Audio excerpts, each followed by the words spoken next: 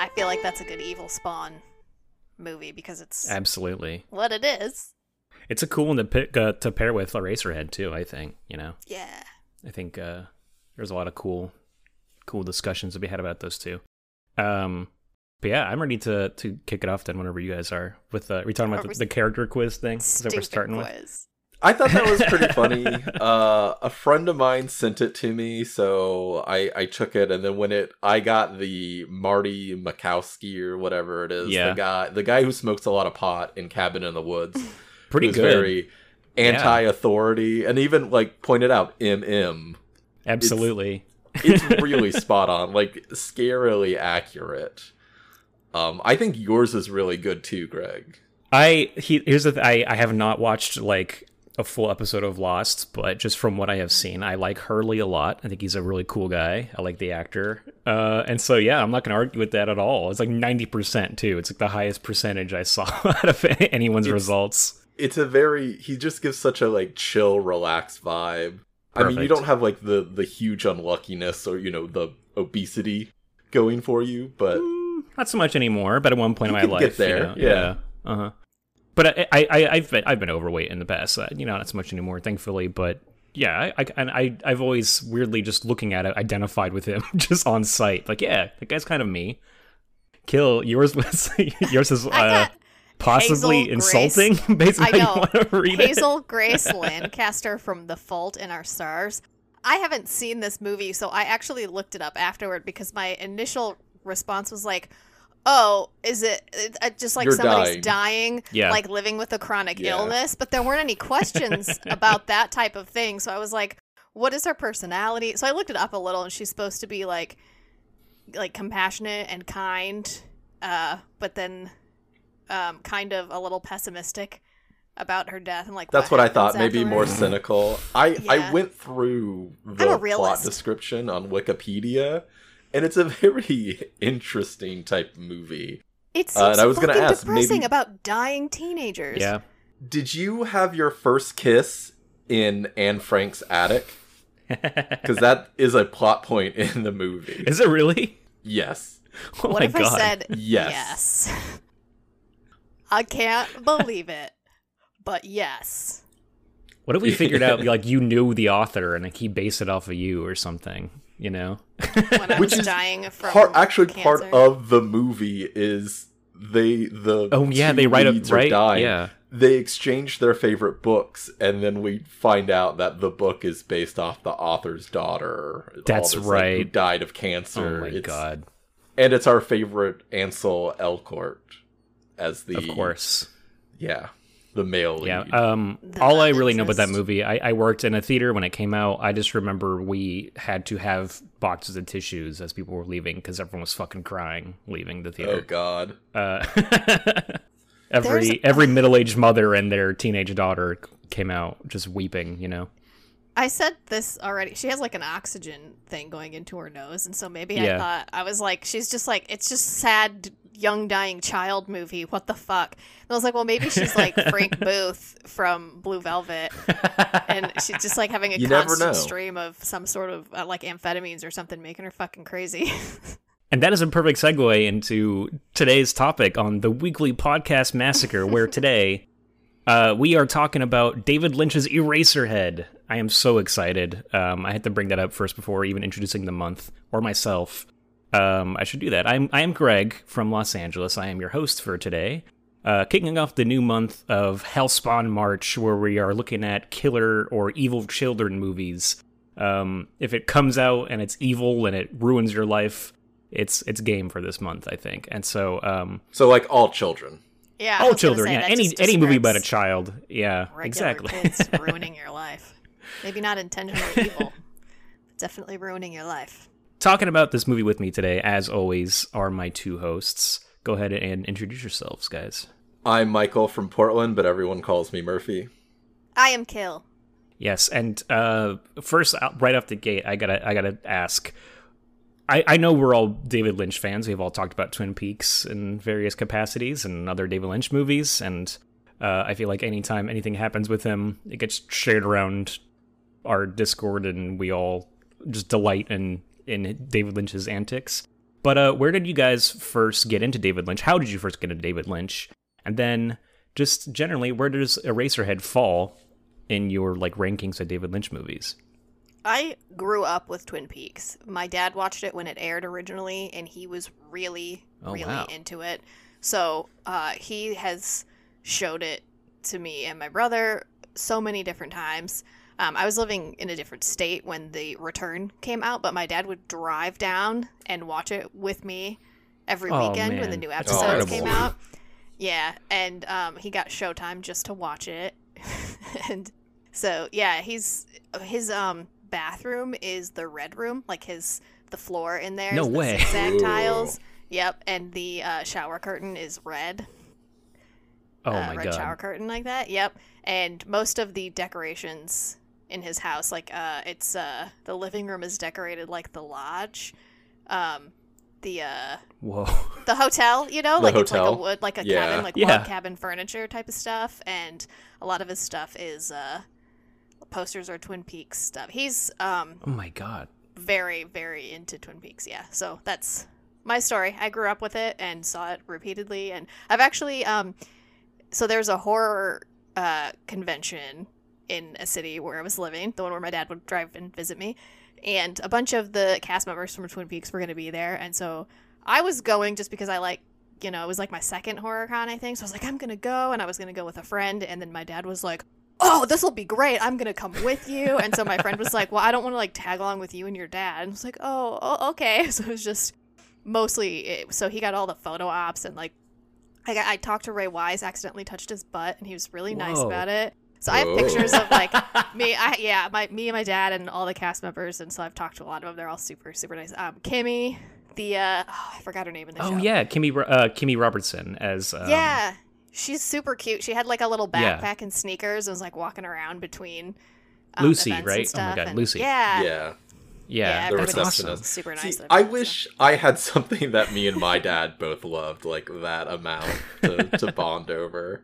That's funny because Twin Peaks was me and my mom. We got Showtime just for that. I watched that with her weekly, The Return. And she wasn't even a Twin Peaks fan before. I showed her the series like shortly before season 3 came out. And she got really into it like later in life. And then we watched season 3 as it premiered. So, but that's fantastic that he's a lifelong Twin Peaks fan. I literally have a Twin Peaks poster not hung up on my desk right here. It's under a bunch of stuff too. But it sounds like your dad has me beat in every regard. That's incredible. It's a little Murph, how about much. you? How did you get into David Lynch? I remember, so I've always, loved movies in general, and I got a job when I was 16 at a movie theater, and one of the people kind of took me under her wing, and she's a very weird type of gal that she would like have a bunch of husbands. She would like work husbands that she would marry and eventually like propose, and I got proposed to one day. Aww. It was a very weird thing, but she opened my eyes, and I think to like 2 films that really like kind of set me on a path to liking film instead of enjoying movies. Was she told me to watch Trainspotting and Mulholland Drive. Nice. And both of those were just kind of like over a weekend, and obviously 16-year-old Murphy was very into like a lesbian love affair with like weird dark aspects. But as like you get more and more into it, it is just such a fascinating piece of film. And for me, it is my top of the Lynch films, just because there's so much within it. And he is my favorite director. Like, he is just so ingenious and a madman at the same time. Yeah, I think I had to label him my number one as well. I mean, I've read several books about him. I have not read several books about other directors, Yeah, that's part of it. And yeah. I think if I have to really put it, I think it's such a strong opening, like first movie. Oh yeah, we'll talk about his that. His shorts are really interesting as well, but just a culmination, a 90-minute film. There's almost nothing like it before or after. There's a lot of pale imitations. I I think it's very well done. It's not my favorite of his. It's probably underneath Lost Highway, maybe right above Wild at Heart, tied with Wild at Heart. Yeah, kinda. Nice. Okay. I have a tough time ranking all his movies, but I think Eraserhead is my number one David Lynch movie. I'll go into explanation why, but so Kill, you started with Twin Peaks, but when did you get to Eraserhead, and like, have you enjoyed all of David Lynch's stuff, or have you watched all of it since Twin Peaks? I haven't seen all of his movies. I've seen, according to Letterboxd, 46% of his movies. Okay, so I haven't seen Wild at Heart or Lost Highway. I think Inland Empire. Those are like the three the big ones that I haven't seen. Gotcha. Yeah, those tend to be his more like platforms that I have. Yeah, I just want to say those tend to be the ones that are harder to watch. Yeah, so that makes sense. Yeah. But I decided, like, after watching this, because I've seen this before, that I'm just gonna sit down and like watch, I think, every single one of his movies in order. And just because there are like directors that I like, but I'm not like a person that gets really into one director or like one actor. Usually if I don't have any actors where like I have to see a movie because this person is in it necessarily. And same with directors where there's some directors where I'm like interested in their movies. There's like a handful of them, but they're usually newer directors that only have a couple movies out or one movie out or something, where I'm like, okay, well, I have to see their coming movies because their first few are really good. But so I did that pretty much last year when, we were still kind of locked down, and I was like, it's been a while since I've gone through. So I went through pretty much everything he had directed. And I got up to the new Twin Peaks. I didn't rewatch that, which I should do. But I started with his short films, every movie. He did a bunch of commercials and weird shorts in the 2000s. Oh, man, his basically commercials. As soon as, a little video mini camera. And he's just like, we'll shoot anything. One of my favorite things he's done, have you guys seen the commercial for his brand of coffee? I must have. Oh, yeah. That is one of my favorite little things he's directed. It's so funny. It's just him holding a Barbie doll and talking to it for like 5 minutes about coffee. And of course, like, but have you seen the Twin Peaks Japanese coffee commercials that he directed? It was an entire real good. Yes. That was like had its own like little storyline to follow too. It's so crazy. Mm-hmm. Yeah, I love it. And that brand of coffee is actually pretty good. You can get it in some places around here. In some Asian markets. I think it's UCC coffee or something like that. But Twin Peaks is huge in Japan and a major influence there, actually, which was really, really neat. But today we're talking about his first feature, Eraserhead, and like I said, I've read a few books about David Lynch, and so I know a lot about, like, he's spoken a lot about this time in his life and making Eraserhead. For people who maybe are not familiar with David Lynch and how he kind of, like, talks about his own stuff in interviews, he's very careful about what he says about his movies in terms of like their meaning and their inspirations and things like that. And he really wants to let the movies sort of explain what they're about on their own terms. He doesn't want to interfere with their messages. So I think I want to also just talk mostly about my own personal like interpretation of Eraserhead. Obviously there's context and behind the scenes things that are really interesting. Right. I feel that that's the best way to go for that. Yeah. Like, there is, like, we could get in plot by plot detail, but I think most of it is a general quick thing and then what it makes us feel. Because to me, the reason I think Lynch is my favorite and one of the best directors of film is that he is able to translate emotions, even like finite niche emotions and feelings, through visuals and sounds. More than anybody else. Like, it's not just terrifying. Like, it's a, like, even more so, like, a very concentrated version. And especially at the end of this, where I'm filled with so many doubts about what it means to be responsible.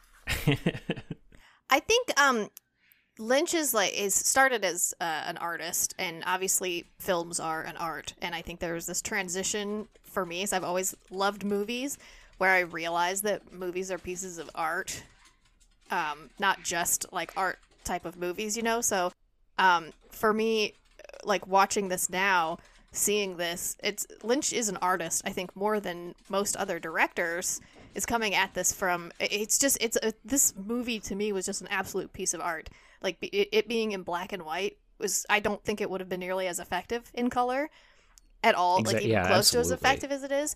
And in like black and white photography, you focus on the shadows when you're taking pictures in black and white, and this whole movie, it just utilizes the lighting so well. And it's, yeah, so I don't know, I feel like Lynch to me is more of an artist, and it comes out in all of the movies that I have seen for him more so than other people. Plus surrealism is what like I was getting thing. to with watching Trainspotting and then Mulholland Drive, where it's like the switch in my brain from movies to film, like it is a whole thing. And I think he is, again, one of the reasons I studied film. I'm so obsessed, even more so than I was, pre-Lynch. Yeah. It's funny, I just realized too, I never talked about how I got into it, but I also got into it with Twin Peaks.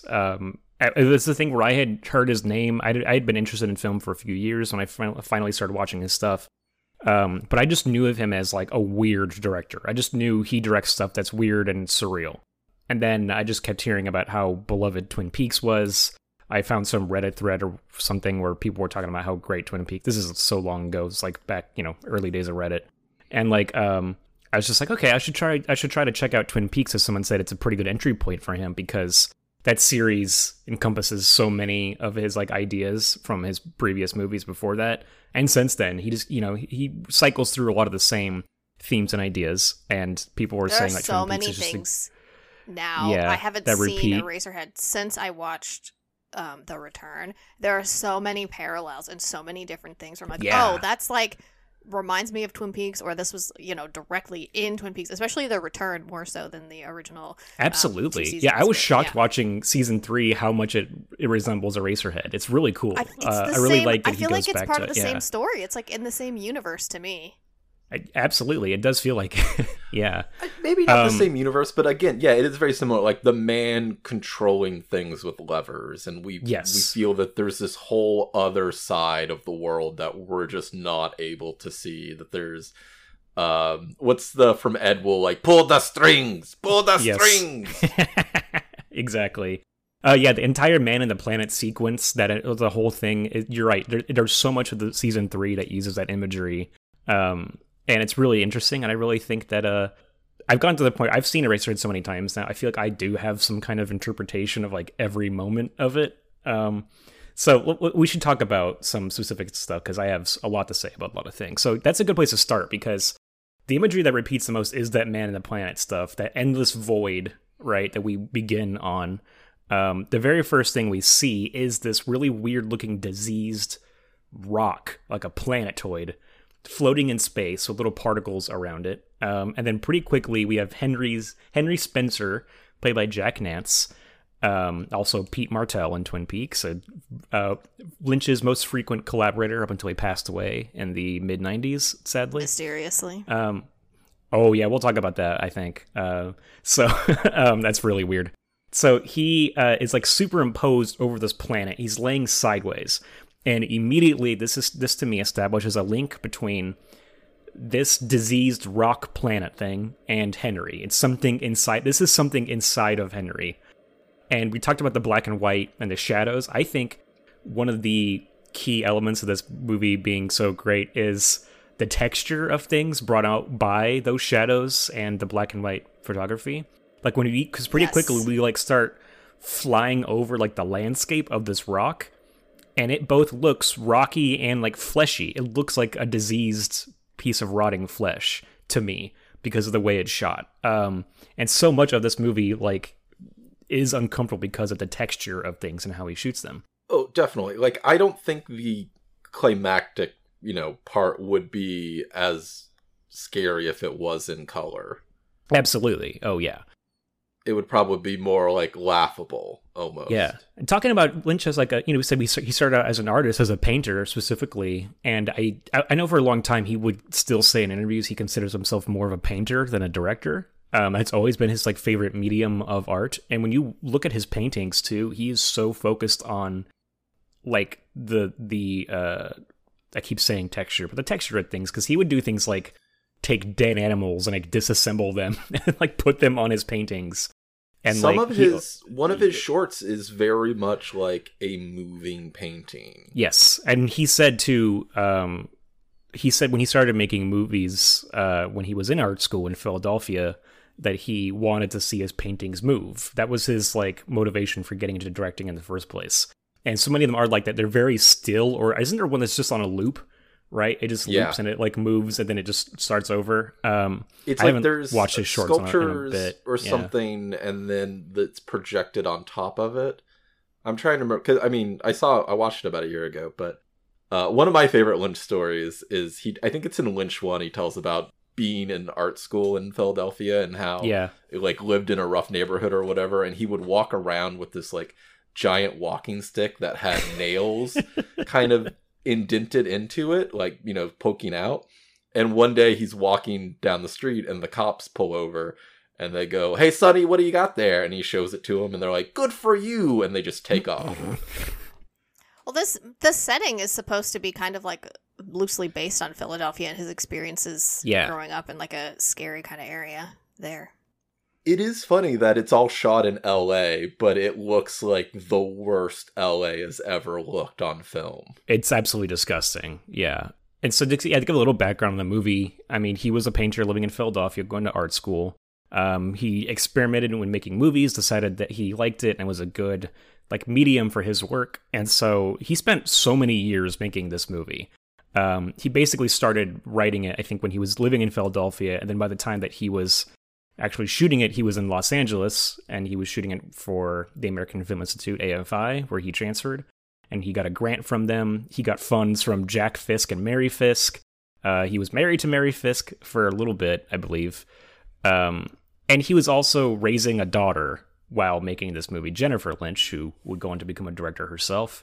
And yeah, Jack a lot of Fisk movies based on his wife time. Gave them money. His wife is Sissy Spacek. Sissy Spacek, that's it, yes. Yeah, Mary Fisk is his sister, right. Yeah. David Lynch was married to. Yeah, this stuff he's been married so many times and to so many of his collaborators too. Like it gets confusing. And even the actors, like the Jack Nance is married to Catherine Coulson. Catherine Coulson, who was like an assistant director log lady. Yeah, and she donated a bunch of money too. She was waitressing and donated a bunch of her income to this movie as well. And Lynch was David Lynch was delivering newspapers. Yeah.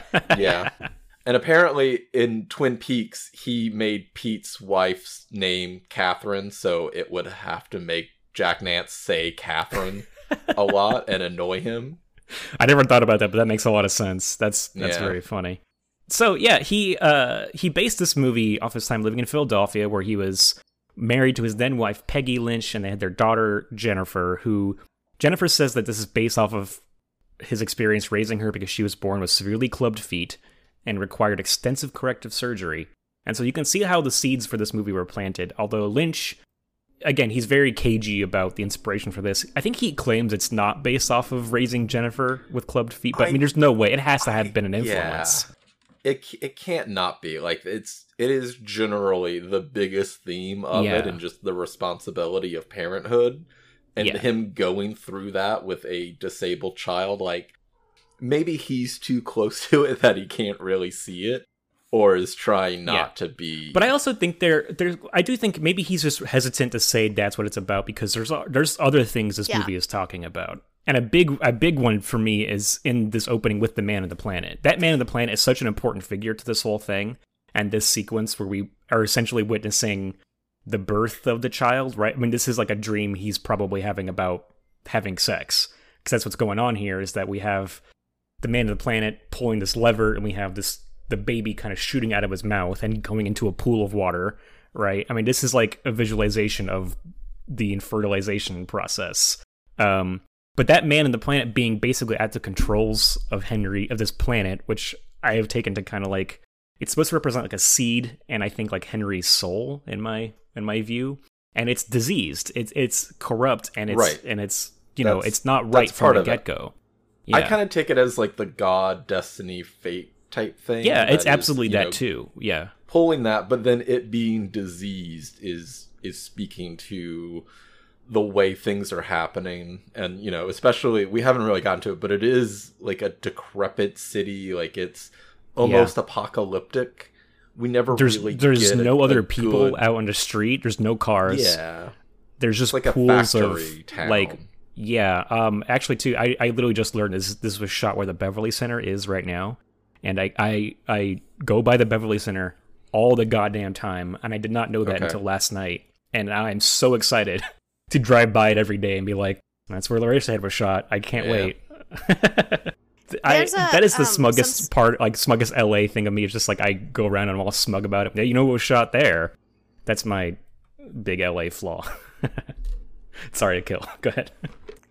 There's some surrealist photographers that really utilize the texture similar to some of the buildings and like the sceneries and things. So you might like Francesca Woodman. She's not as disgusting, but she has this like she used a lot of like kind of decrepit like buildings that were falling apart and crumbling, and she would take these self-portraits, just this like beautiful woman standing in the corner of a room where like the wallpaper is crumbling and things. I like her stuff. I love that. That's awesome. I want to say too, I think another movie that this reminds me of, I saw it before Eraserhead. I think it's a big reason I like this one so much, but my favorite Coen Brothers movie is Barton Fink, because of like the way that movie is, like stuff in that movie is just kind of rotting and decaying. And I think that's another movie that really captures the same sort of feel this has, of just like I can see that a disease, it's been a while disease since texture. I've watched that. Yeah. Oh boy, if I can, I will argue that as a horror movie, I will fit it into one of our themes if I can. I love Barton Fink. So we are introduced to Henry Spencer in waking life, in real life, we can assume.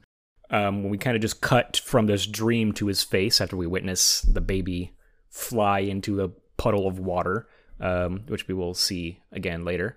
Also, I really like all the different parallels between, like, we have the eraser scene later, the eraser particles kind of floating through the air. We have like an early version of that when the baby goes into the water, and we just kind of watch bubbles kind of go up across the black screen for a little bit, like in this kind of dark void. I like that he keeps coming back to that visual, just these particles floating through space. So Henry is walking to his apartment, and through the city, we get this really creepy industrial soundscape. And this is the first time, too, we're introduced to these incredible noises that Lynch and the sound designer, oh my god, I had his name written down. Do you guys have it on hand? I don't know if I typed it into my notes, but he's really important. It's like Alan Splett, I think.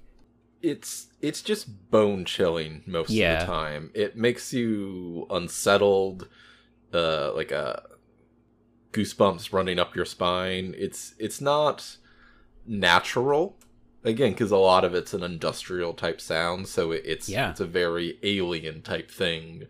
Like when looking or when listening to an outside, area. It took a year for the sound design.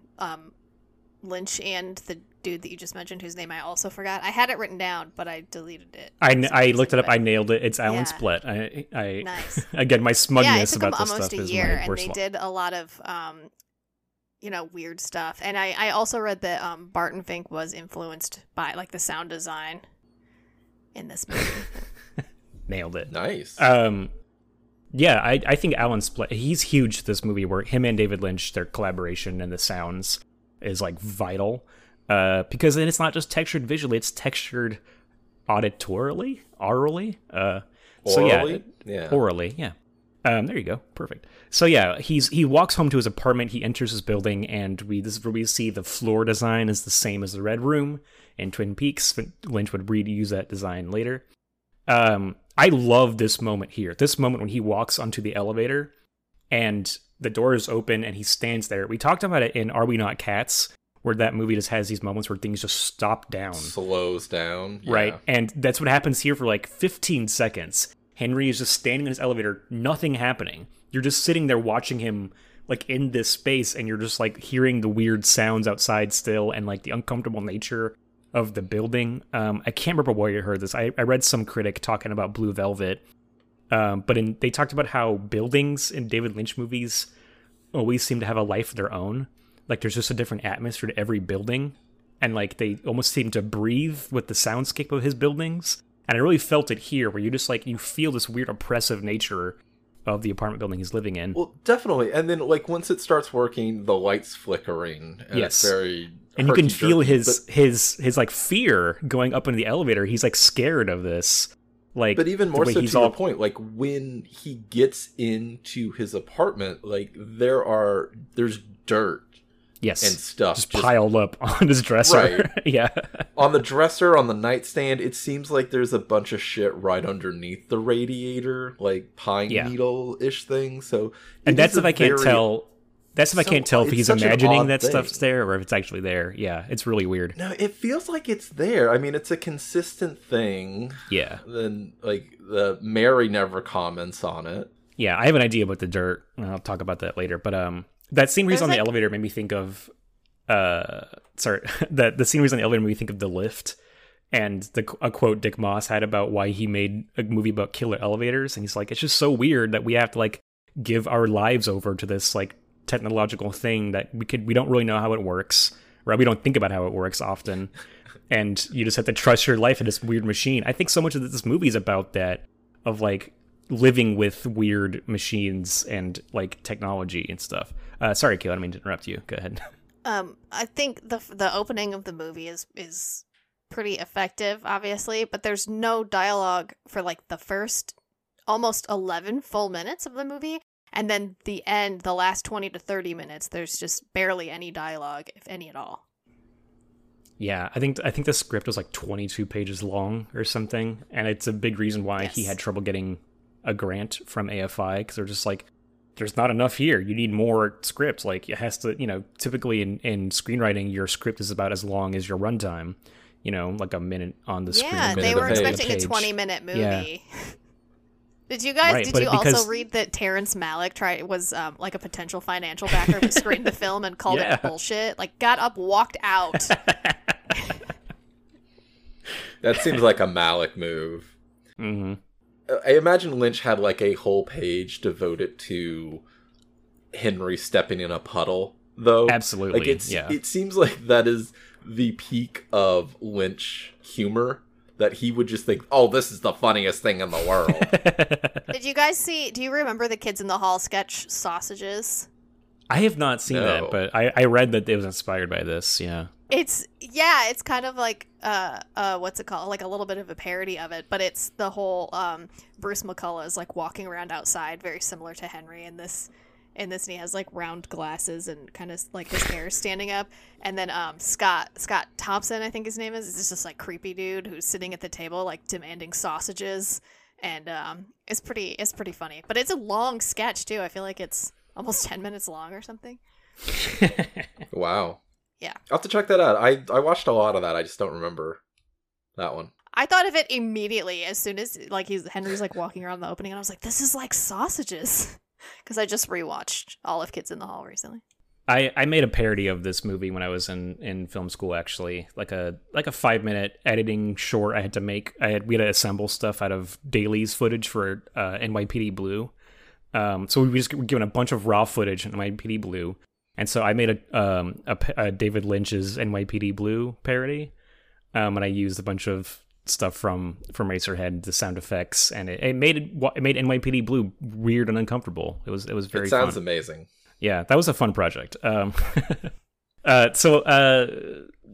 dirt. I think this is my theory about the dirt. So much of this movie, like I said, we start with like that diseased soul. It also looks like a seed to me, and we have this piles of dirt on his dresser where we have a little like sickly tree thing growing out.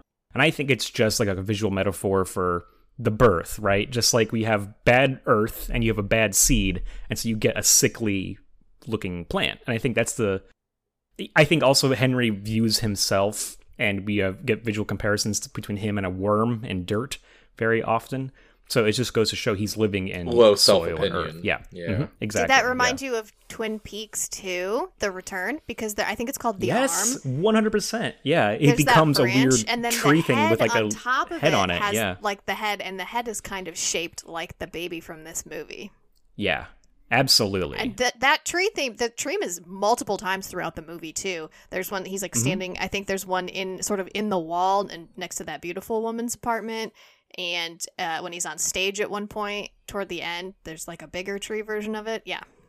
Very Twin Peaks. Yeah. he has a weird thing about like sickly trees. I've seen a lot of his paintings have weird stuff, like things like that too. There's a painting about like, I think it's just called like The Tree Outside My House, and it was like a tree that was outside one of his childhood homes, I think in Montana, and he's like painted it several times. So he's got a weird thing with trees. Like he loves he loves trees.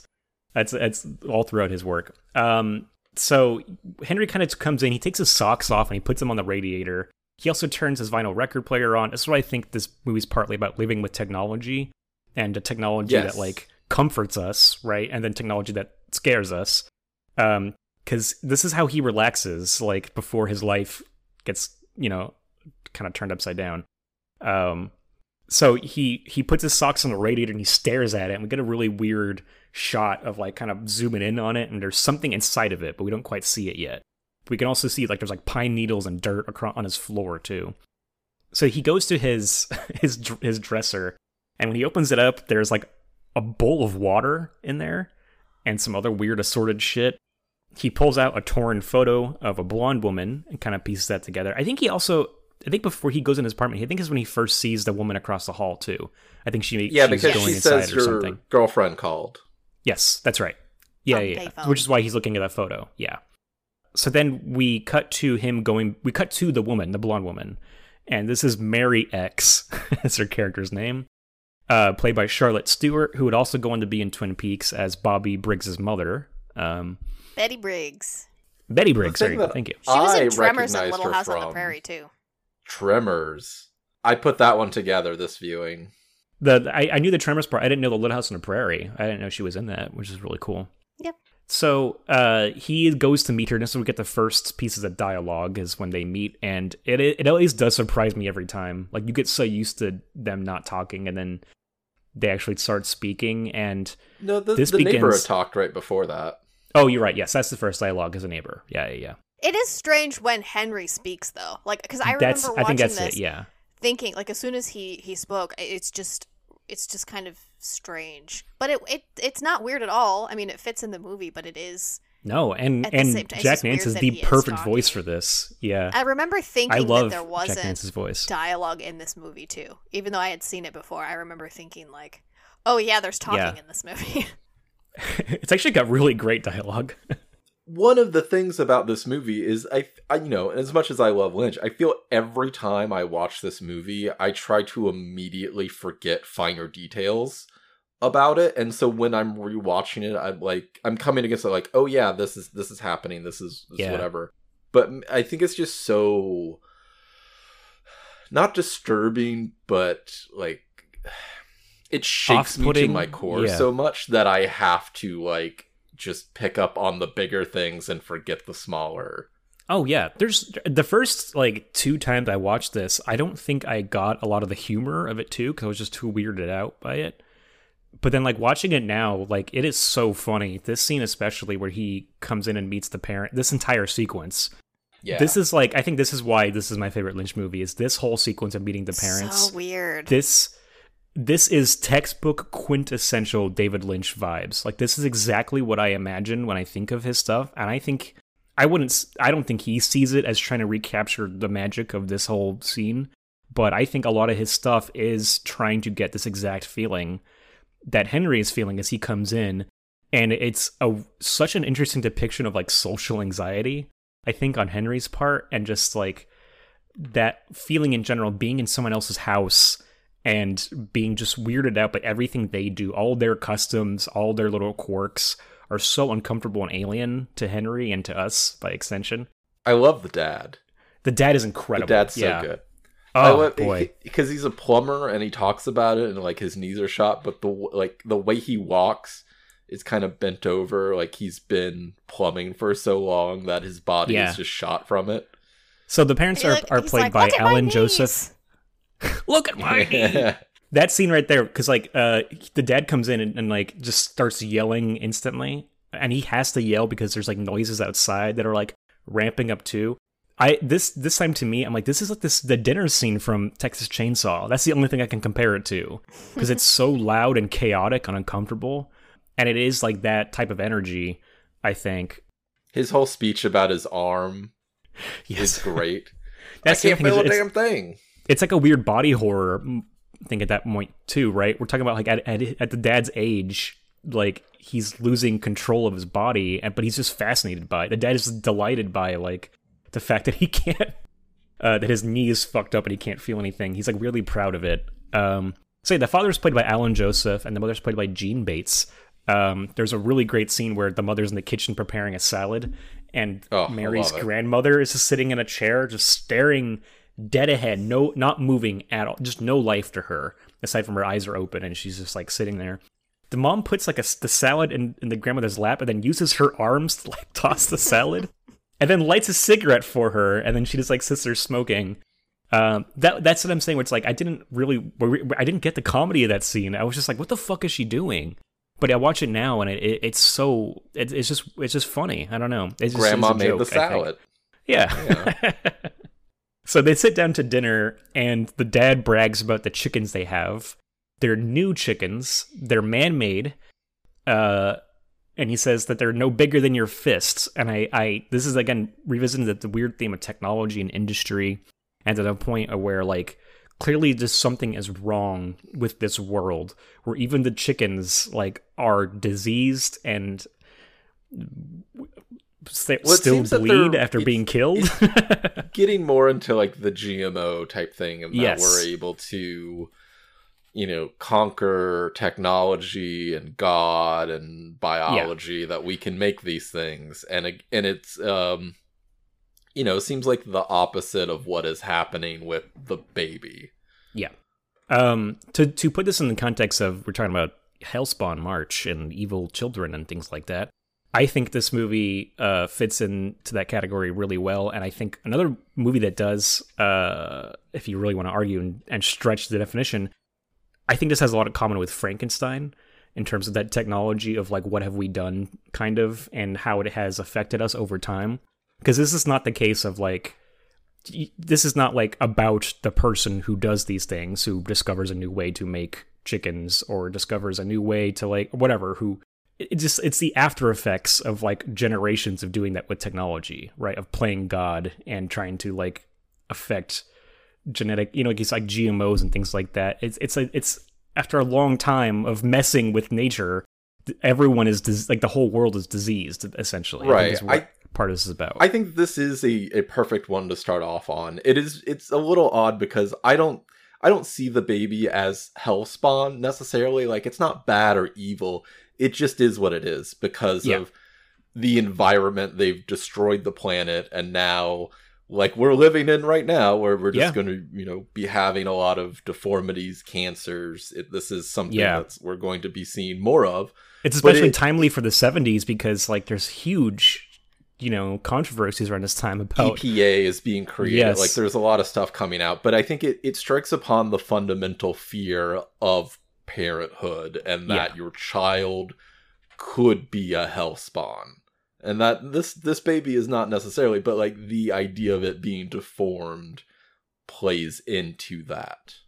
Yeah, and I think too, this is around the time where we're discovering like women are having babies with birth defects because of medications they were being prescribed, and we're learning about things like that shit is terrifying. When I read about that, and it's a big factor in like medication. It's Alive as well. Another classic movie in this genre is about like what is happening to babies because of different medications and things like that, and pharmaceutical companies like pushing certain drugs without regard for what they would do to children and things like that. I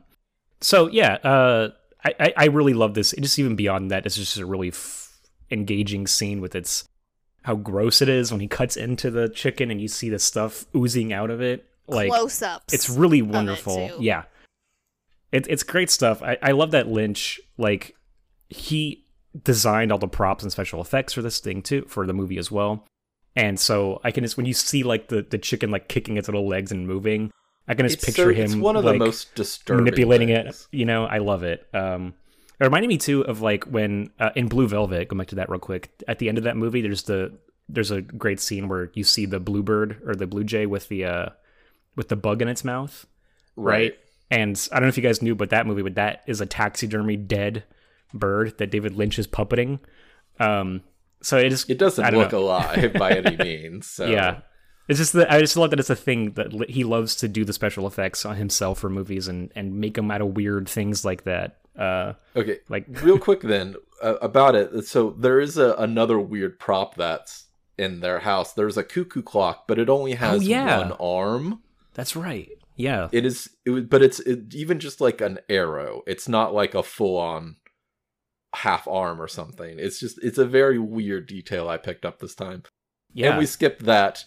As they're sitting down before dinner, Mary starts having like oh my god, her seizure. Fit. Yeah. And Jack is trying not to like notice it, and then the mom starts brushing her hair to calm her down. And then they just move on like it's not a thing. Yeah, it's Mary that moves on. She just Mary snaps out of it, and then just keeps talking like, oh, Henry works as a printer at LaBelle's factory. Like it's so weird.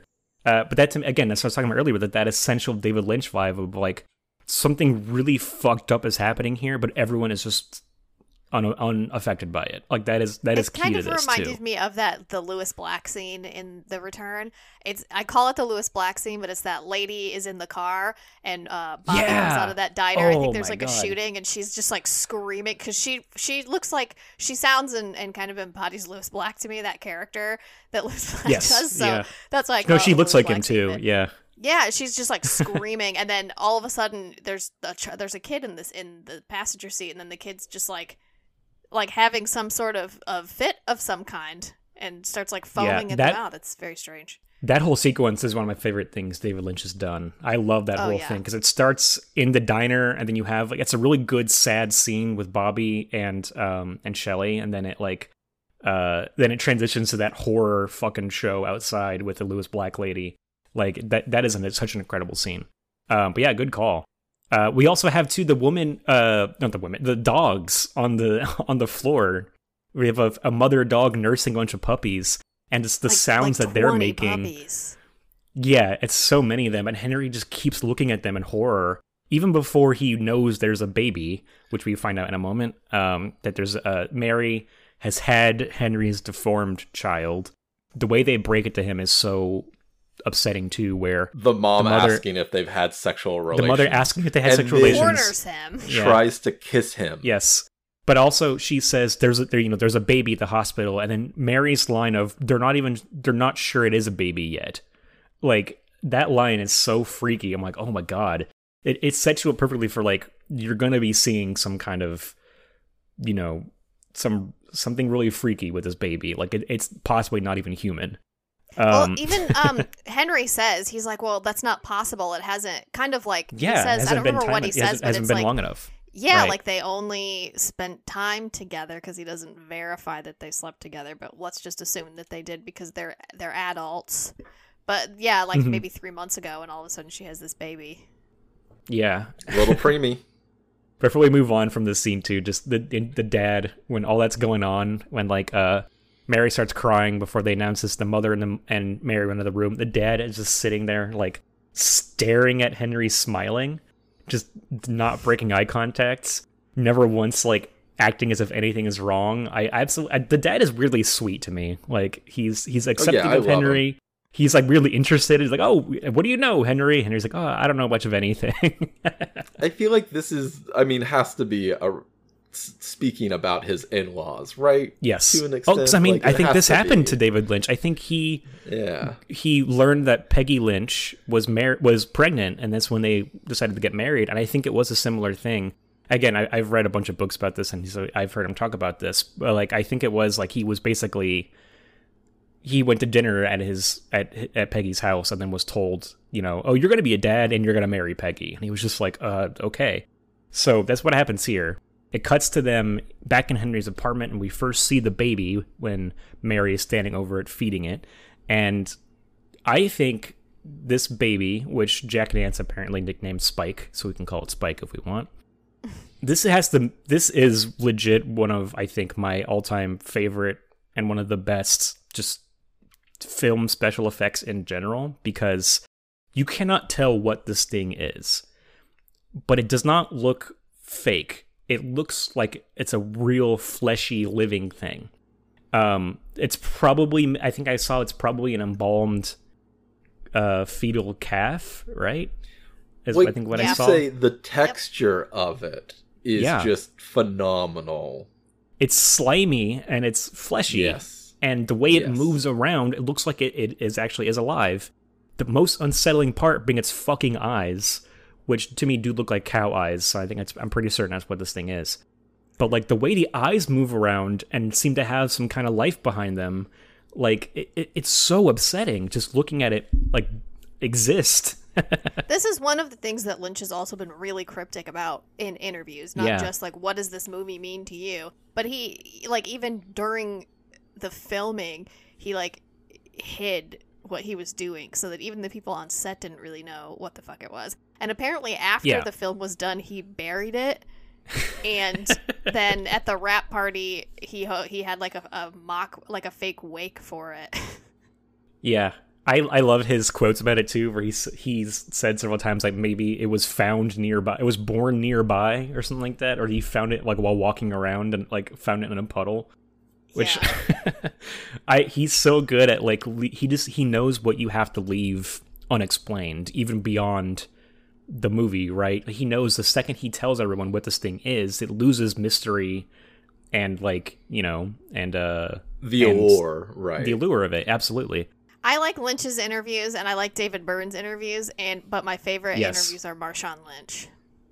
I don't know if I've seen Marshawn Lynch interviews, but I like that it's either someone named David or someone's last name Lynch, you know? Mm-hmm. Well, I mean, he has some really great moment. Like, I'm trying to think of my favorite Lynch moment. It's a tie between when he was on the couch with the, like, 6 Woody Woodpecker dolls. Oh my god. Talking that these are his friends. Yes. Yeah. It's either that or when he was trying to get Laura Dern an Oscar nom, and he did that whole thing where he sat on the corner with a cow for like 6 hours. It's so incredible. So weird where it's delightful. Even if you explained it to me, I don't think I would understand. I mean, in relation to this scene, and again, not explaining what is going on or anything about Eraserhead, like my favorite Lynch thing is it's a pretty memed moment now, but he's being asked, or he says, believe it or not, Eraserhead is my most spiritual film. And the interviewer goes, "Oh, elaborate on that." And his response is just no. And then he laughs. Like, that is essentially like that sums him up. He's not going to explain it. He always says like the movie is speaking to you. The movie's explaining itself. And it's then up to you to figure out how you feel about it and what it's saying. I like that. So I like that a lot. I love that. It's like it's a trust in the audience. Sort of similar in that he just says like everybody's too deep about this and don't take it so seriously. It's just a movie. Like Jack Nance. Yeah, you get the sense when you learn about his personal life, you kind of get the sense that he was just making movies because it was a steady paycheck. You know, he couldn't get money otherwise. Yes, yeah, sadly. We meet the baby. Mary is feeding it. Henry is there in the apartment with them. We assume they got married in between the dinner scene and now. The spitting is really well done too. It's like, yeah. I have to imagine Lynch is under the table, like controlling it like a puppet, but I don't know. Gotta be. This is too where Henry brings in a worm. This is where he does this thing. And he has a little box on his wall, a little cabinet, like a shrine. And he opens the shrine, and whenever he opens it, this really intense humming kicks in, and then he like places the worm in the shrine and then closes the little doors. And like I said earlier, I think it's an allusion to just like the dirt in his apartment. His like he has an affinity for worms. He possibly relates to them in some way. And like I said, it's very religious. Like that little box that the way he opens it and puts it in there. We don't know why he's doing this, but I also imagine it's something to do with the shape of the worms too. They're kind of shaped like the baby is, right? And well, it makes sense with the low self-esteem, like seeing yourself as a lowly worm. This is a big stretch, but I feel like with David Lynch, you have to just try to find connections wherever you can sometimes. But his whole thing with taking his socks off too and putting them on the radiator, socks also being vaguely in the shape and kind of like general, you know, visually looking like worms or like the baby. I don't know. I'm reaching here, but with this movie, you have to.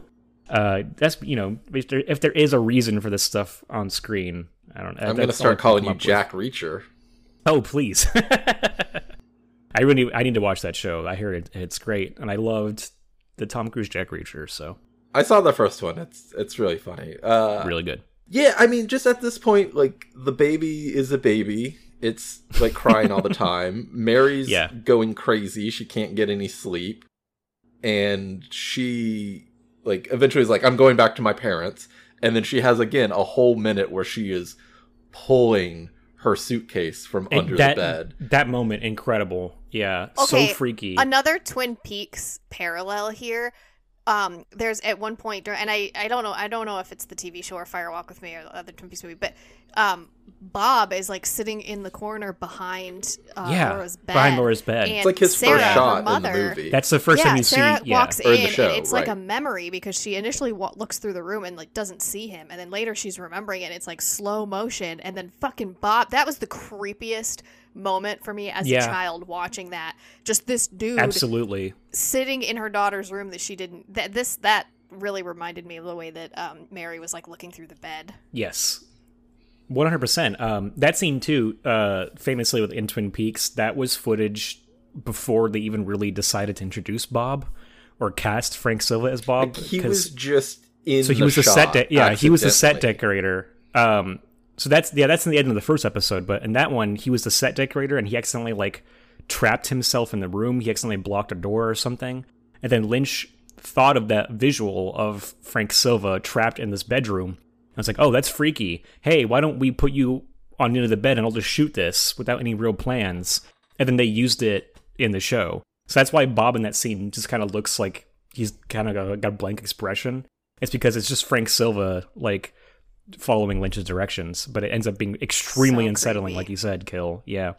But yes, and then this is where it comes from. I have to imagine that he was riffing on this same idea here when he has Mary there, because she's there for so long. Like you said, Murph, it's like a minute of her trying to pull this thing out.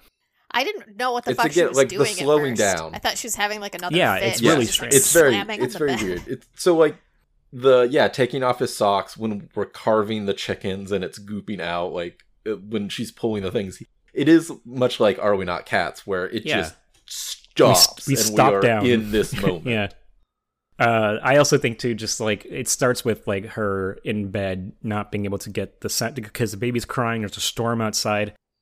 So much of this movie at this point too, when they're in his apartment, feels like a sitcom, like an exaggerated like depiction of married life. You know what I mean? Just like the way they play it and the problems they're having of like, oh, the baby's crying and there's a storm, and like later on when she's like smacking her lips in bed and taking up too much room.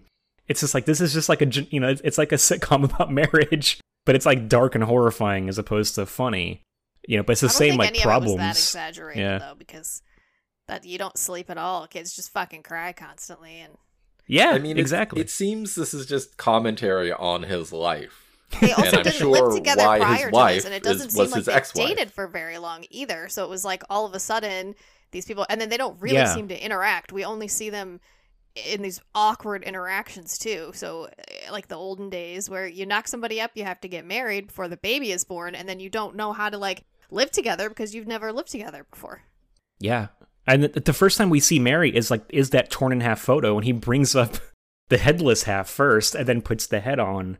I love that visual. It tells a whole story there with the fact that the photo is destroyed, and then just a really strange visual of like the headless woman putting the head on it, like, which we get later with people's heads coming off and shit. So yeah, you're totally right. It is just a weird exaggeration of a pretty relatable like situation for some people, right? Being forced into this relationship you're not comfortable with because of a baby. Like, that is something I'm sure a lot of people out there can relate to, and it's just strange and funny that this is the way he depicts it. So yeah, she leaves and he's left with just a baby. I think this is where he maybe first has the dream of the woman in the radiator, right? And I think it's right around there. Yeah, I love the part where she leaves and then he seems very hesitant about what to do with the baby. He's not sure. And he literally turns around for 1 second and then turns back around, and it's like got all these pocks on its face now. And he goes, "Oh, you are sick." That with the music sting and then just that really gross texture of like the pock marks on it. That is one of the freakiest moments in the movie to me. It gets me every time. I'm just like, ugh, it really like grosses me out. And it speaks to, again, that idea of like being this young father. You don't know what you're doing with this baby. It's freaking you out. And then suddenly it's maybe on the verge of death and can't breathe. Like, it is truly harrowing, you know, and it's a big he doesn't fear know what for to do. Parenthood in general. I'm sure you guys have felt that with even our pets. Where absolutely, yeah. They can't communicate, like babies. They can't communicate with us. It's very scary. Also, the lady in the radiator, another Twin Peaks thing here, reminded me of Mandy, Sandy, and Candy, the personal assistants for the Mitchell brothers. So, talking about having met Twin Peaks actors, I've met Candy, Amy Shields. I met her at a convention, and she is incredibly nice. She was very, very sweet. I met her, and I met Ray, and then I met... Did you touch his butt? I forget his name, but... Exactly. I met the shitty cop from season 3. I forget his name. He was also in Godzilla vs. Kong. But anyway, they were all very nice. They had some great stories about working with David Lynch. They were wonderful people. That's the other thing, too. We talked about, like, this is maybe an exaggeration of Lynch's first marriage, right? And it ended shortly, I think, during the production of this movie. I think they maybe got divorced, and he was married to somebody else by the end of it. But he's had a lot of wives, a lot of different working relationships. Everybody just talks about how great he is as a person and how wonderful he is to work with. All of his wives still, like, praise him like crazy. Like, Isabella Rossellini made an Instagram post not like a couple weeks ago being like, "This is David and I, we were married. Oh, fun times. Don't you remember David?" I'm just like, that's so sweet. Like, 30 years later, and she's still, like, you know... he like definitely out over seems him. Like just a general all good going kind of guy. I had to look it up because I remember he gives a lot of nicknames to his actresses. Yes. Laura Dern is Tidbit, and then Naomi Watts was Buttercup, and Patricia Arquette got Solid Gold.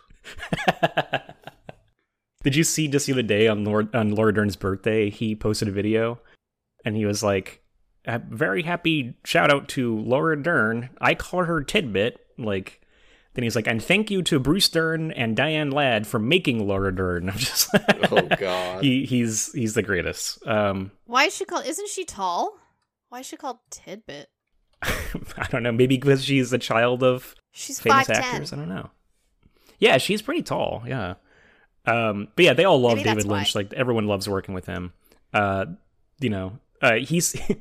I think it's Naomi Watts has posted screenshots of her text messages with David Lynch, and it is the funniest thing in the world. Oh, I gotta look those up. Yeah, it's great. So yes, that's when it gets sick, and we get this weird scene of we feel bad for this thing, but also we get, you know, we're still disgusted by it, like Henry is. So then he goes to bed at this point, and we have a really creepy scene of the eye, like, following him. And this is where I kind of get some of the Hellspawn thing, because this thing, in Henry's perspective, I think, like, it's judging him, right? No matter what he does, it's like he's doing the wrong thing in his mind. So he feels judged by this baby of this eye watching him as he just goes to bed while it's sick. It's but what else can he really do, you know? And then it laughs, yeah. So I think there is a maliciousness to it, or at least Henry perceives a maliciousness behind it, just its very existence. So he goes to bed. He dreams of a woman in the radiator. She's just, at this point, got her, like, arms together, and she's kind of, like, stepping back and forth. These weird worm-like things are just on the ground, vaguely resemble the baby, but they also look like sperm. They're falling from the sky. Yeah. And she's in the radiator. Do you think they're falling from the socks? Oh, it could be. I never considered that, but you're right. It could be that. Well, it seems as before she's stepping on it, she is noticing it and then purposely doing it. The way I kind of take her is that she is his ultimate fantasy woman, girl, and that then she is killing or aborting the problem. And it feels like it even gets into it more later when she starts singing, "In heaven, everything is fine." Like, yeah, it's one she's of a those sort of most guardian ultimate angel things for him, sort of, right? We want to believe. We want to believe that, like, after this, whatever, we go and it's paradise. You know, like, it's one of those ultimate lies that we try to tell ourselves.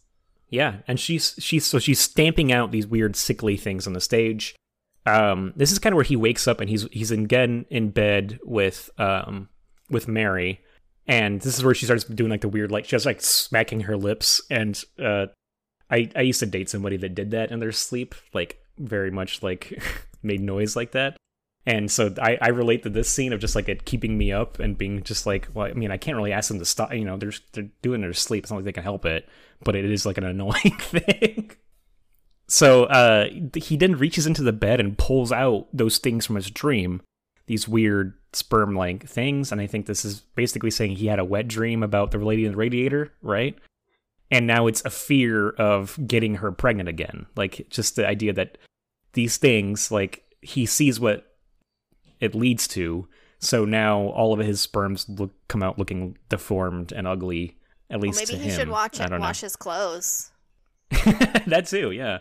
That's the thing. You said maybe they're coming from the sock, so is it saying like he's jerking off into a tube sock, you know, that thing that people Jesus Christ. say. That's what I'm saying, that he puts it on top of the, instead of washing it, he's putting it on the radiator.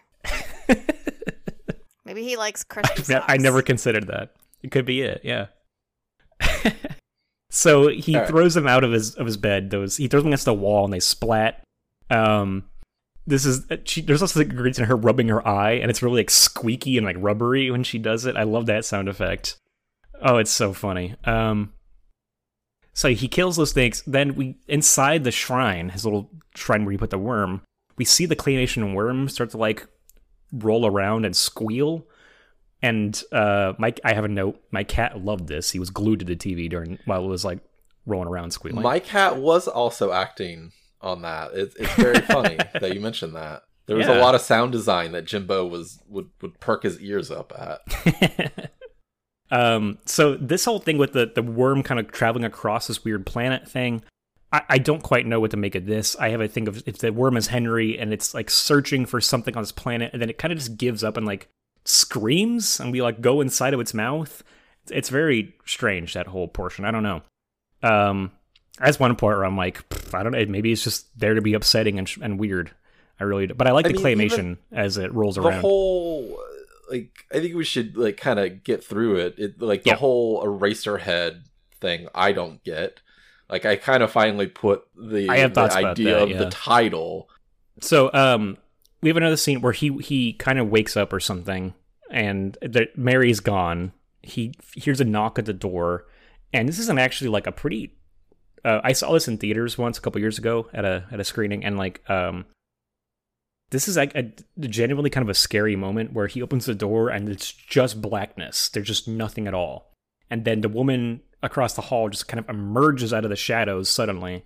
And in a theater, that actually scared me because I forgot about it, and like it is so weird where she comes out so slowly, like she kind of like, you know, forms in your vision like, in a weird way. Yeah, for it's black really and cool. White. Absolutely. Yeah. So then she says that she's locked out of her apartment, and she asks where his wife is, and he says he doesn't know. Talking about this woman and Mary, it's another thing I see pop up a lot in David Lynch's movies, this dichotomy between a blonde woman and a brunette. He loves that pairing, or that, like, you know, comparing. I mean, who doesn't, right? Exactly. So, but yeah, you have it with like Laura and Maddie, or you have Laura and Donna in both pairs really. In Twin Peaks, you have it in Mulholland Drive, right? You have Lost Highway, Patricia Arquette switches between blonde and brunette. Yes, I think where it comes from. I don't remember if I've heard him talk about this movie or not, but have you guys ever seen the movie Sunrise: A Tale of Two Humans? No. So it's a movie made by F.W. Murnau, the guy who did Nosferatu in like the late 20s. It's a great movie. It's a silent movie, and it's basically about this rural farmer and his wife, who's blonde, have this kind of idyllic life until a woman from the city, who is like brunette and kind of a vampy, you know, sort of like what do you call? They call them you know, like the short-haired women of the 20s. I can't forget what there's a name. Flappers. She's like a flapper, kind of. Okay. So she seduces this farmer and convinces him to attempt to kill his wife. So it's like this, you know, again, the sort of like... it's the opposite Madonna. of the postman always rings twice, basically. Sorta, yeah. But so I think Lynch is a big fan of that movie because there's so much of that imagery is like, you have like the more evil, dark gray haired woman and the more innocent blonde woman. It's in Blue Velvet as well, right? And so I think this is a riff on that, having like a good version and a bad version. But in this case, both women are kind of like dangerous to Henry in some way, right? They're like there's a fear of women in this movie, in both Mary and the woman across the hall in different ways, right? Like he's uncomfortable with both of them, and he's attracted to both, but he can't. He there's a deep seated like he's also extremely terror. uncomfortable when Mary's mom is like talking to him about sex, and then starts licking kissing his him. face. Yeah, exactly. So yeah. The lady across the hall like starts kind of giving eyes. When the baby makes noise, he just like covers its mouth so it's not going to interrupt the sexy time. And then I think my favorite shot of this movie is like their lovemaking when they're in like the weird then the tub in the pool of water, and like in a pool of water, and they keep sinking down in it until her hair is just kind of floating there on top. That I laughed out loud during that part, just like her like wad of hair floating in the water. Yeah, I love it. That part is gross. that is disgusting to see. So there's something too about like pools of water in this that I don't quite. That's another aspect of this I don't quite know. I know sometimes in movies and like and storytelling, water can sometimes represent like consciousness or truth.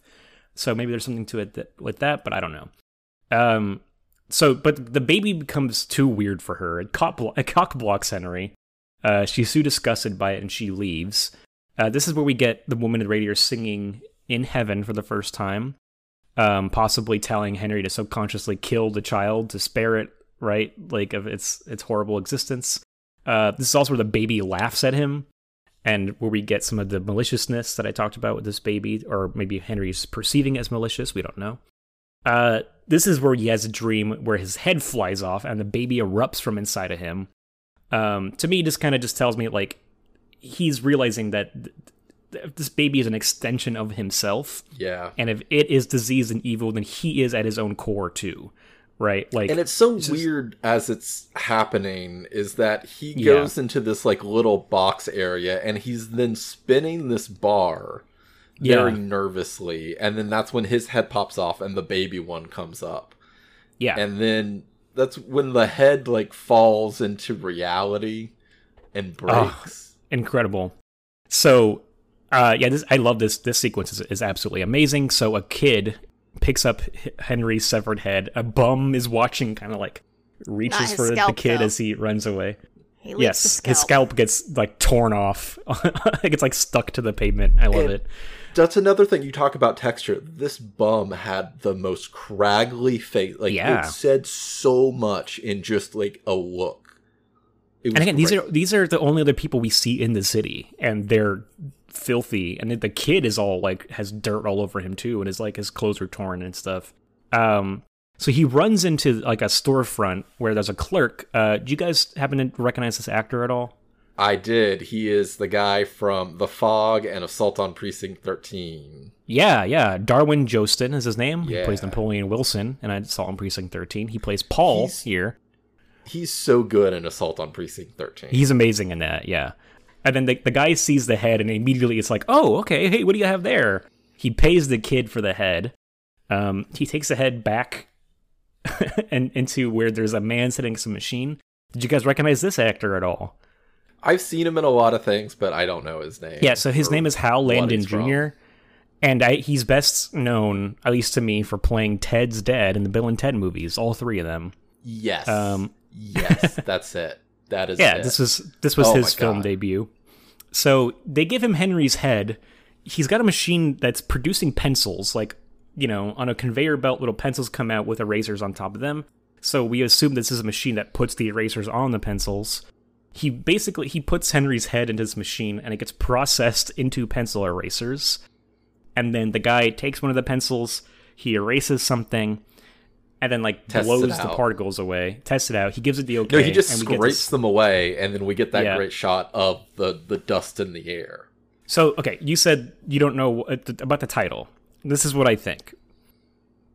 this is Henry's dream, and we talk about a lot about Henry's self-perception as like a worm living in dirt. So if you look at it, he produced that baby, and it's diseased, and it's worthless, and it's like worm-like. He's comparing himself to an eraser whose job is he's only good at destroying things, right? Clearing things away, erasing things, correcting mistakes, and left behind are little pink worm-like things that are useless. They're waste. And so we just brushed them off into the void, never to think about them again. And that is how Henry sees his child and himself, right? A piece of waste floating through an endless void, worm-like and useless. That's how I rationalize it's being called Eraserhead and this whole it's sequence. Beautiful, Greg. Thank you. I know it's I don't based know how on a true any of dream it is, that but Lynch had. So it could just be, you're really into finding the significance of everything, which is fine. Right. Yeah. But it could just be like, I had this funny dream, so I'm going to put this dream in. This absolutely. And I think I kind of wondered if it had to do with like when you have kids, they become your life, and you maybe don't have an outlet anymore for like intellectual conversations and anything outside of like boring ass kid shit. So that was, I don't know. I don't think that's like the main drive. I think your explanation sounds good, but I wonder if has part of it too. It's just like, my brain. No, that's really interesting. I like that's that. All I don't have any like stimulation, like adult stimulation. I like it because it's a focus too on the kid removing his head, right? Like the baby replaces his head. Like you're right. His former life is completely null and void, and it's been replaced by the child. I really like that. That's really interesting. Cool. I almost want to watch it again just thinking about that now. So that he wakes up from this dream. We have that great shot of just like calling back to the bubbles earlier, or even the opening shot with the stars of just these little particles floating through a void. And we're about to get to it. So I just want to ask right up front, what's the plan for the baby? I don't know. I think that's a big reason why he does this, right? Because he realizes it doesn't really have a future, right? Like they would take care of it, and why keep it alive? Why in the first place bundle it together? I guess just because you can keep it alive. I don't know. Doctors, like, I don't know what their end goal was. What their plan was. It's breathing and it's got a heartbeat. I guess we'll just Again, as soon as they get married, they're like, okay, you can take it. Yeah, that's a good point. I mean, even like people with dementia or something, they just like stop eating and they can't kill them. They just have to watch them starve to death, Right. Yeah. Hold on. Let me get in a time machine and call Dr. Kevorkian then. I was just going to say, if only the baby were delivered by Dr. Kevorkian. Yeah. Could have saved everyone a lot of trouble. So, when he wakes up from this dream, he goes outside briefly and he sees another man going into the woman's apartment. A really creepy looking dude who like looks at him and like kind of just smiles knowingly. It's really... He's a very ugly man. Yeah. Oh yeah, it's really free. She has a weird taste in men, I would just say. So this is when the baby starts laughing at him more too. I think it laughed previously, but it starts to laugh at him again.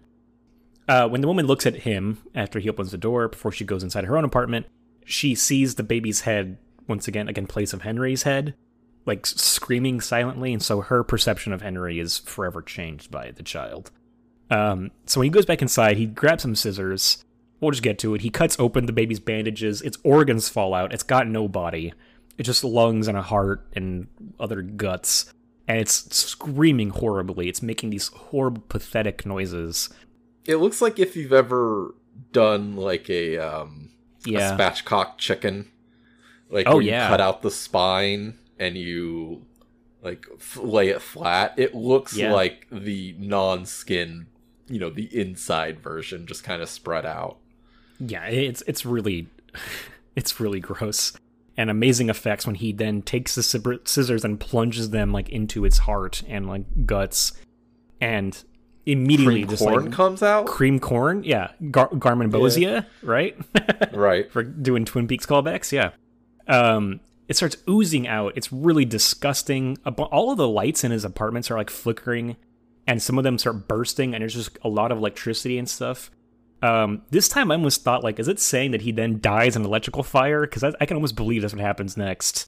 No, the way I was taking it, again, the electricity and the sound is just so amazing. Yeah. The way I was taking it, and what we got into it a little bit earlier, is like the fear of technology, and that technology will outpace him.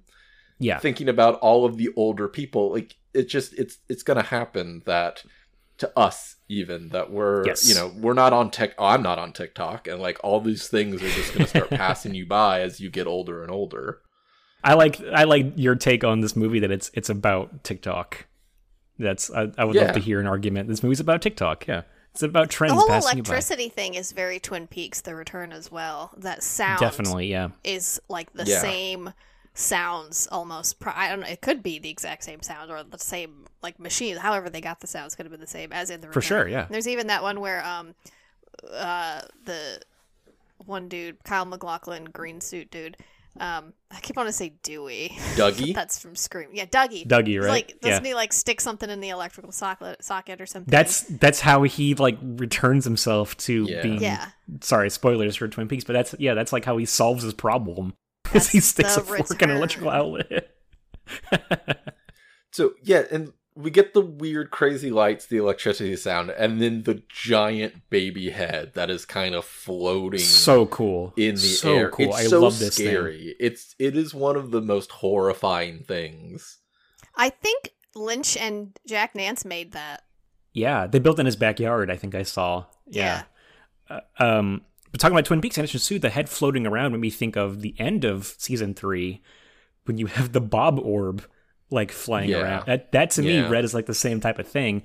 The same sort of feeling of like dispelling an evil spirit is kind of how I saw it this time as well. Of like the baby's dead, but it's like spirit is then attacking Henry, or like is having the ramifications of what he's done and what he's had to do are forever going to live with him and haunt him. Yeah, so then we see that the planet that we saw in the beginning, it breaks open and there's just an empty void inside of it. But then we kind of go inside and we see the man in the planet kind of freaking out too and sparking, and all this stuff is going on. So you could read it as like Henry has destroyed this diseased part of himself, or he believes he has. Because then we get this, it all fades to white, which is unusual for a movie. And we have the woman in the radiator comes out of this like heavenly light, and she embraces Henry and hugs him, and that's where the movie ends. So that's why I thought maybe this time he's dying, he's being embraced by heaven as well, right? And then with the electricity, I was like, I just made a weird extrapolation of, which would be close to Barton Fink as well, like in a house fire. That's also true. I didn't even think about that. Yeah. Maybe the baby was him all along. It was his projection of himself. So when he killed the baby, he killed himself. I think I had that thought this time too, especially in the beginning, because like I said, we open on that scene where we see the baby flying out of his mouth, and then it kind of like fades to him. I mean, what if you're saying, his birth at that moment? Like, that's how Henry interprets his own existence. Like, if you're because I think a big part of this movie, getting to the wrap up part, because I know we're going pretty long, but I think this movie is about like having cursed genetics and feeling like you are fucked at like a spiritual soul level. And so you have to imagine if that's true for Henry, it's probably true for previous generations, right? You extrapolate to like, it's just been a bunch of sickness and disease that has come full circle to make me, and now I'm passing on this disease, and he wants to put a stop to that, possibly. So yeah, I think seeing the baby as him too is pretty interesting take. I didn't really take it as him dying, but to me, it would make sense. But to me, it's not when he's embracing the girl in the radiator with the moon face. He's not, the look on his face is not happiness or anything by any means. It's more contentness, if anything, which I think would relate to being dead. And that it is the lie in heaven, everything is fine, when, in reality it's just a nothingness, which could be considered a form of content. Yeah. Maybe I didn't think of it as like a physical deformities, or like genetic wise. I thought maybe he's thinking of just as my own perception of like having kids and having a fear that like I'm going to pass down like mental illness or something, from my family, and like absolutely. I'm a shit person. So if I have kids, are they going to be shit people, or like I don't want my kids to like be bad people like I am, even though it doesn't seem like Henry's a bad person. He just kind of like him living in filth. It seems like he's like, oh, I'm just a garbage person. I live in trash and things. So I thought, I don't know. Yeah, and if I raise a child in this environment, right? I'm so terrible. I mean, my kids are gonna be terrible. I can't, having that fear. Just having kids is really scary, and that's. I don't know. I've been thinking about it a lot because a lot of my friends are having kids too. Even my friends who are like staunchly anti having children as well, just like suddenly changing their minds. It seems sudden to me, but like, and I'm still like, having kids is fucking scary. In today's age, like, yeah, that's insane. Yeah. So I think we should get to our final thoughts. I think we can break into all our fears of parenthood. Yeah. In that, what are we gonna rate this out of? I mean, deformed babies, spikes, man-made chickens, spikes, yeah, spikes. Oh, the teeny tiny. There's a lot of options: man-made chickens, worms, radiators. Radiators is good. I like radiators. Socks, crusty socks.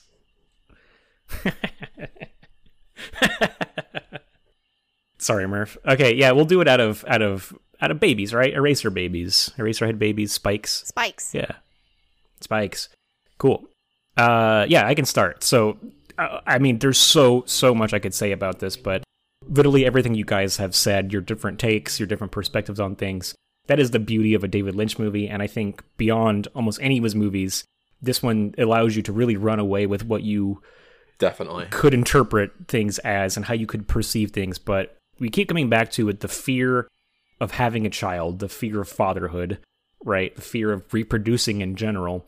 And then you can extrapolate that into so many other fears just about life and existence, about your own life and, who you are deep down. And is it good to spread that and make another human being when you are who you are? It's so primal and so effective in what it does. It's also just like a lot of David Lynch things, very, very funny in its own way, on top of all the darkness and bleakness and really gross aspects. I keep coming back to but the texture of this movie. Like, you watch this movie and it feels like nothing else, not even just like, and feeling, I mean, in terms of like, you feel like you could actually, what these things would feel like if you touch them. They would feel fleshy and gross and slimy. Sweaty. Exactly. The sounds Very give visceral. you such an impression of what these things are and how what would it be like to actually be there, in Henry's shoes. And I think Jack Nance is such a great character in this. We talked about how it's kind of shocking when he speaks, but he is really good when he does speak. He's got that on-edge nervousness down. Again, it speaks with certain social anxiety, that whole scene with the parents. Every side character is really interesting and oftentimes funny. Man, I there's just no way this does not get 5 out of 5 spikes. It's one of my favorite all-time movies. It's absolutely incredible. Favorite pieces of art in general. I mean, like, art does not get much better than this for me. I definitely figured when you said it is your favorite Lynch, it's getting the 5. Oh, yeah. It's tough to say because I really do love Fire Walk With Me as well, and Mulholland Drive, and Lost Highway, and so many other things he's done. But I keep coming back to Eraserhead, and I think he keeps coming back to a lot of stuff in this movie, whether consciously or unconscious. I'm sure consciously. But like, it's just clear that he fit in so much of his personal like hang-ups and artistic ideas into this, and then keeps finding new interesting ways to riff on these same ideas. I really like that. Kayla, you want to go? Sure. I enjoyed this movie. I think having seen it when I was younger, I probably would have given it around 3 stars. Not really fully understood it. Just kind of thought this is a kind of weird. But now I have a better appreciation for it, and I'm embracing the weirdness in things. Surrealism is like my favorite kind of art. So this just, it was like viewing it for the first time, kind of, since it's been a while, and from like a new perspective.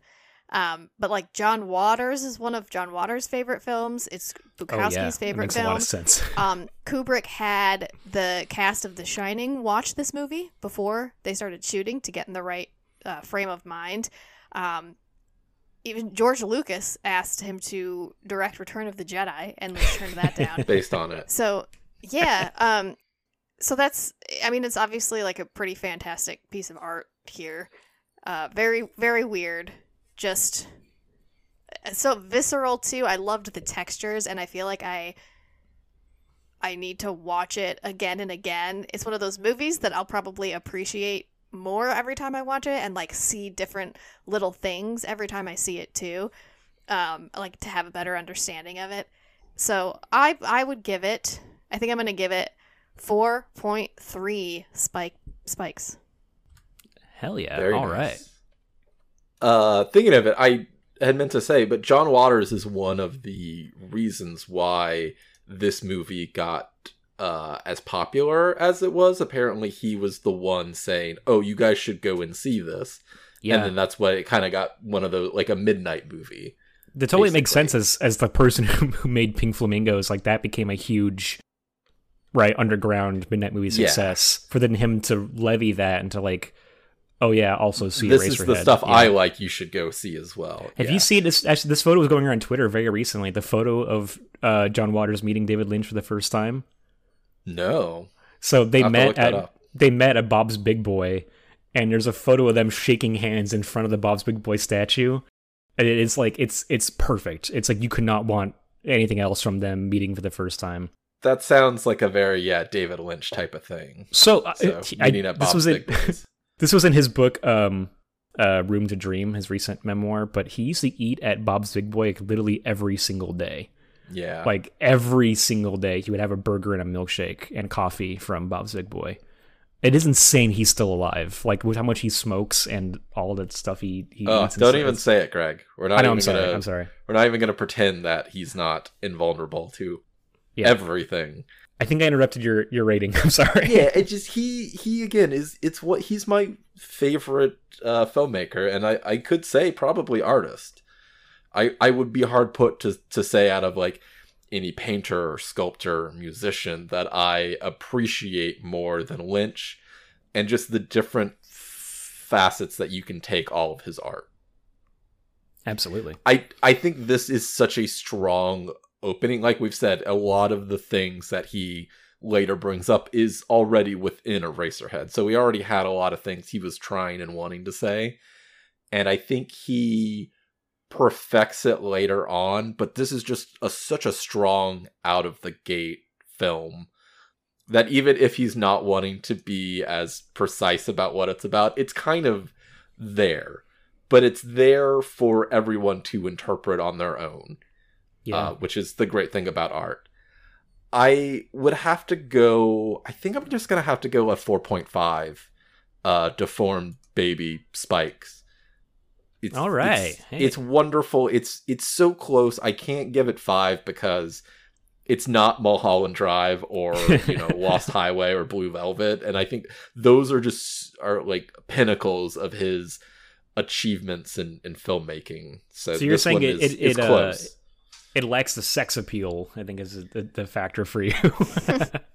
Not enough lesbians. Now that you mention it, all of the other ones I mentioned are so much more sexier. There's a huge facet of sexuality in all those other. I mean, it's in this one too, but you're right, where he's explicitly trying to be making things attractive and sexual. About what it is to be attractive, like Blue Velvet. There's a lot of really harsh scenes, and like Lost Highway is all about that as well. Oh man, it's a big. I love Lost Highway because that to me is also another movie where he's talking about like the intricacies of marriage. A part of it is that, right?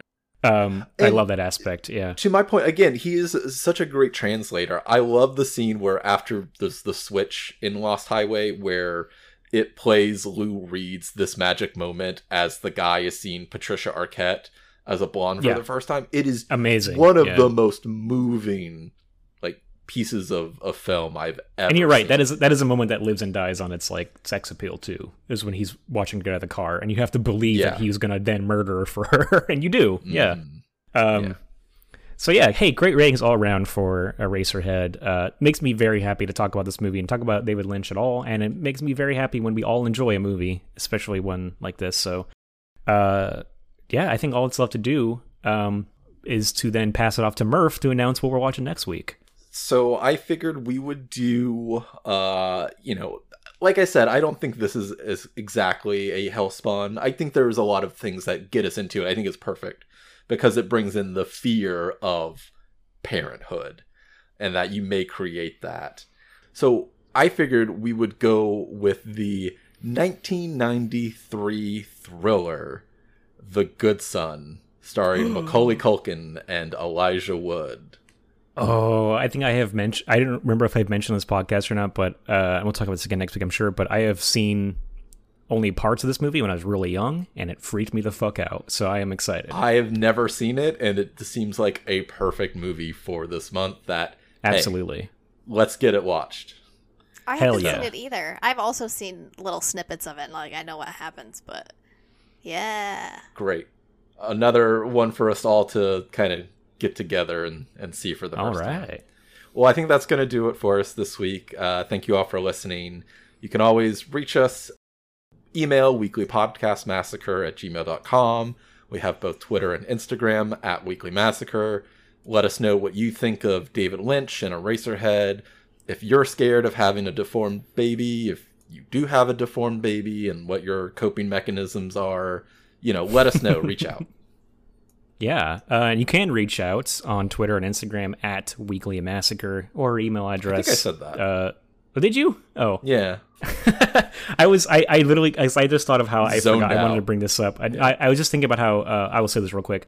There's another podcast out there called The Best Little Horror House in Philly, a great horror podcast hosted by the very smart and very funny George, and he did a great Eraserhead episode that I re-listened to leading up to this, so I recommend people check out that if you want to hear more Eraserhead discussion. Yeah, I'll check that out.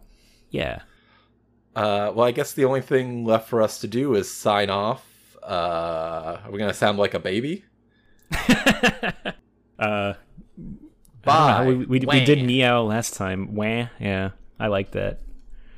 I assume Kill will not be participating again. Making baby noises? No. Goodbye, everybody. See you next time. Bye.